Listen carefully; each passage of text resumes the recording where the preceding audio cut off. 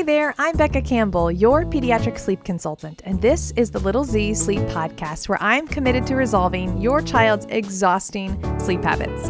I want to open up today's show by sharing a review from a family who has completed the Sleep E-Coaching for 6 to 16-month-olds. Here's what Natalie has to say. Becca's e-coaching has been a literal dream come true. We were having hourly wake-ups throughout the night. My husband and I kept getting into fights over what to do, and everyone was exhausted. Our baby girl cried in protest the first 2 nights, and then after that, she went right to sleep with barely a fuss. Now I nurse her until she reaches for her bedtime story. We read it. I put her down. She smiles at me as I close the door. I hear her singing herself to sleep over the sound machine. She sleeps 12 hours every night and happily naps during the day, and my husband and I are so happy to have our nights back. So necessary after a baby. We are so grateful. Y'all, I'm never going to sugarcoat it. Sleep training is tough, but you know what makes it easier? When you have a step-by-step plan and accountability, because I know that there is going to be protest and I know it's going to be difficult, but when you have someone to keep you accountable and offer that step-by-step solution, it's a game changer. So if you are listening to this podcast, excited to learn about short naps, but simultaneously struggling with the night times, you have got to do yourself a favor and check out e-coaching. This is going to be the solution for your exhausting nights and your short naps. The other thing I want to mention is that e-coaching is now available as a gift. In fact, all of my courses are now available for Christmas time. This is an easy way for you to send somebody a quick link and say, hey, this is what I want for Christmas. Or if you're listening to this and you are a well-rested mom and you want to give the gift of sleep, it is an easy way. My courses range from $29 to $57, and it's an easy way to give the gift of sleep this Christmas.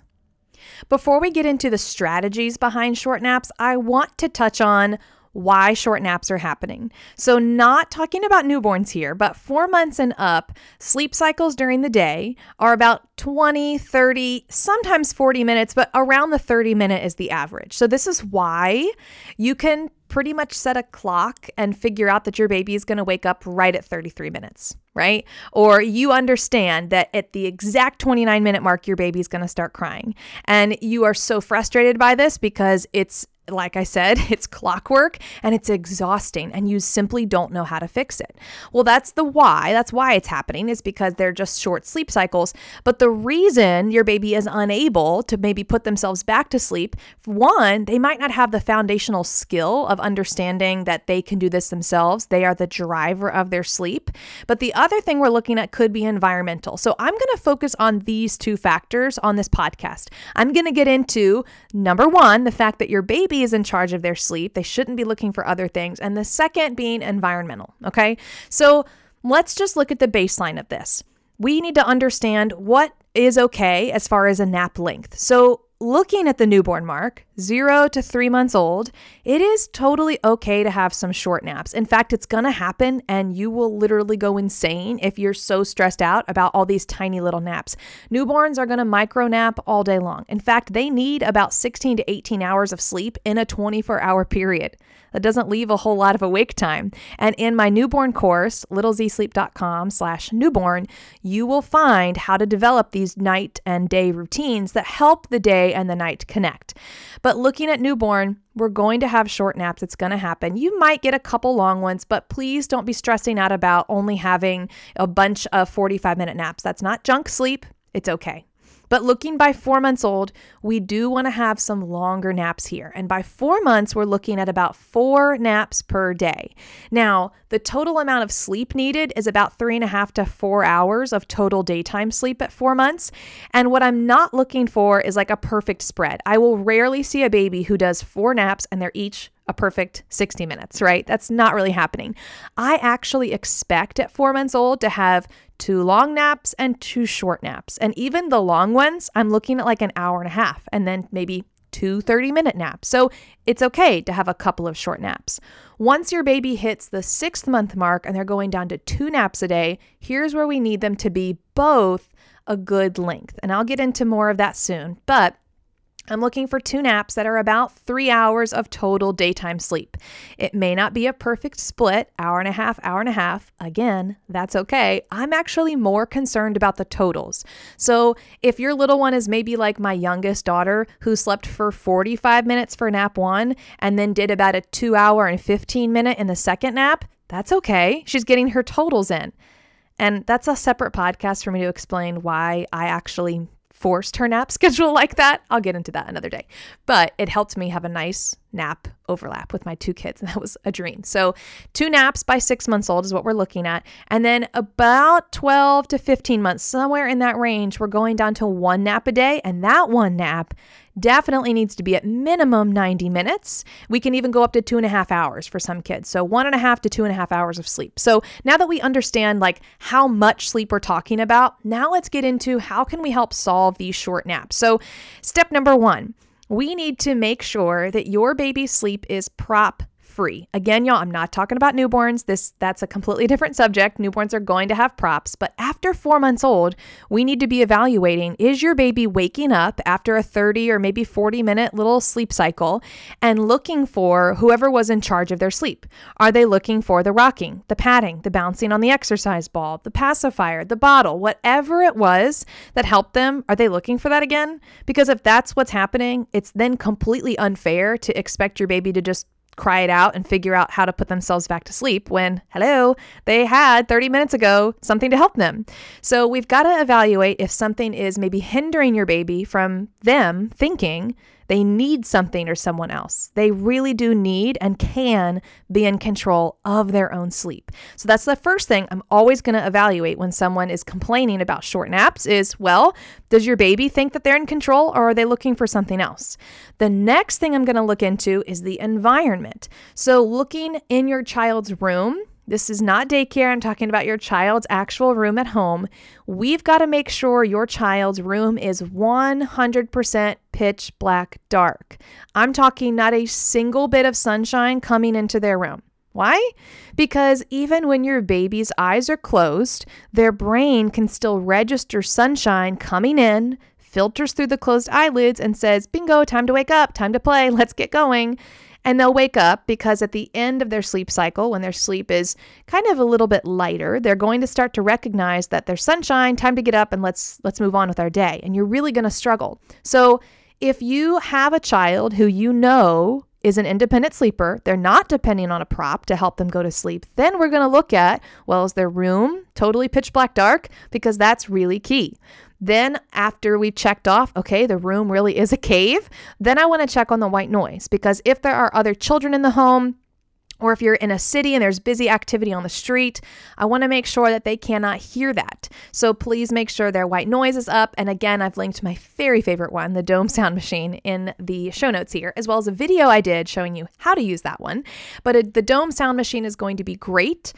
Okay, so beyond the props and beyond the environment, here are some bonus things we can look at. If you have a child 4 months and up, you might be looking at feeds. And what I mean by this is it might have been a missed opportunity to have a feed before a nap, or they might have had their lunch and then had too long between lunch and nap. So let's break it down by age. At 4 months old, up to really even like 12 months, we may have a feed before a nap. And guess what? It's okay.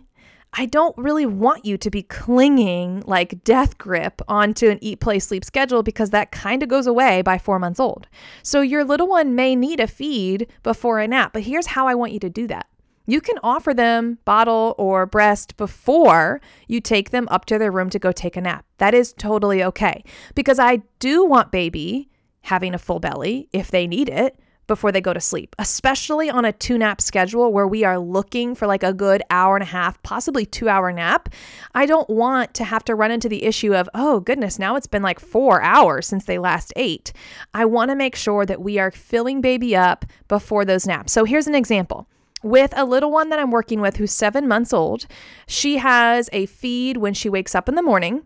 And then she has some solids a little while later, about an hour and a half later. And then she has a feed before we get her down for that very first nap. And she has 2.5 hours of wake time. So it's not the full 3 hours that we were looking for, if she feeds every 3 hours. But guess what? Especially nursing, that's more on demand anyways. But with a bottle feed and with formula feeds, I want that baby to not have such a short little nap and then wake up and have kind of be off for the day. So for this child, just as an example, she has her full bottle when she wakes up in the morning. An hour and a half later, she's got some solids for breakfast. And then about an hour later, right before we go take her for the nap, she has another feed. That way we can ensure that we know for a fact when she goes down for her nap, she's not hungry and she will sleep better. So you might be evaluating, should we add maybe a top-off feed or a nursing session or a full bottle before a nap so that they can have that good solid sleep. So after we've checked out the props, after we've checked out the environment, that's the next thing I'm going to look into are the feeds to really make sure that maybe baby is only sleeping 30 minutes because they are legitimately hungry and we want to make sure that we can get a better nap in. Now, I mentioned the older kids with lunch. So I am only looking for kids to nap up until age 3. A lot of times between 2.5 and 3, they're dropping naps. The occasional 4-year-old I work with that has to nap at like preschool or something, that's a little different. But what I'm looking at is a 1-nap schedule. I want you to offer lunch and then immediately take them for their nap. I don't want a whole lot of lingering space between they've had their food and then they play and then you clean them up and then you go read some books and you hang out and then they go down for a nap. Because by then, it's a very high chance that they have gotten a second wind from that delicious lunch that you served them, and now they're energized and unable to fall asleep. So I'm going to evaluate that gap there between the lunch and the nap time just to make sure that it's not too much. I really do want lunch, wipe you up, clean you up, take you to your room. Now we're ready to go take a nap. Now, the very final piece, this is going to sound a little extra, but like a bonus on short naps, I am actually going to look at what clothes is your baby wearing. When I have worked with especially toddlers who are tooth and nail fighting naps, this is more like 18, 19, 20, 22 months old. If you're listening to this and you have a child that age, you know what I'm talking about. They are very toddler and they are very much going to be fighting those naps. Well, it doesn't mean they're not ready for it. They need the sleep. Absolutely. However, a simple change, like putting them in their PJs before you put them down for a nap, it sends a really great cue to them. They know, oh, these are my cozy clothes. All right, let's get cozy and let's go to sleep. And so it's just that extra layer of letting them know, cueing their body that it's time for a nap.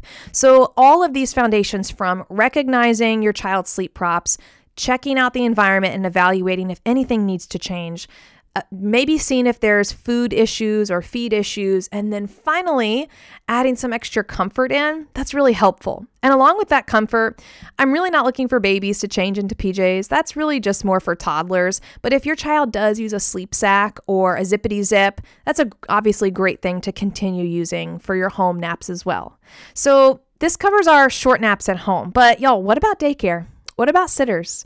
That is next week's episode, and I'm going to be really digging in and getting honest about what daycare naps are going to be like. So please don't take these same expectations and take them to daycare and be like, look, you guys need to do all these things, because it's probably not going to happen.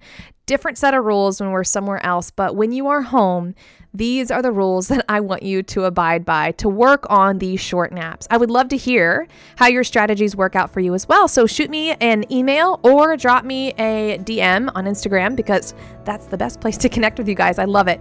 Make sure that if you are looking to give someone the gift of sleep this Christmas, y'all, it is the best opportunity to slip a little gift card into their stocking so that they can work on sleep and actually start 2019 well rested. I mean, that is like the best gift. We can make sleep a thing 100%. So thank you so much for being here with me this week. Sweet dreams. See you next time.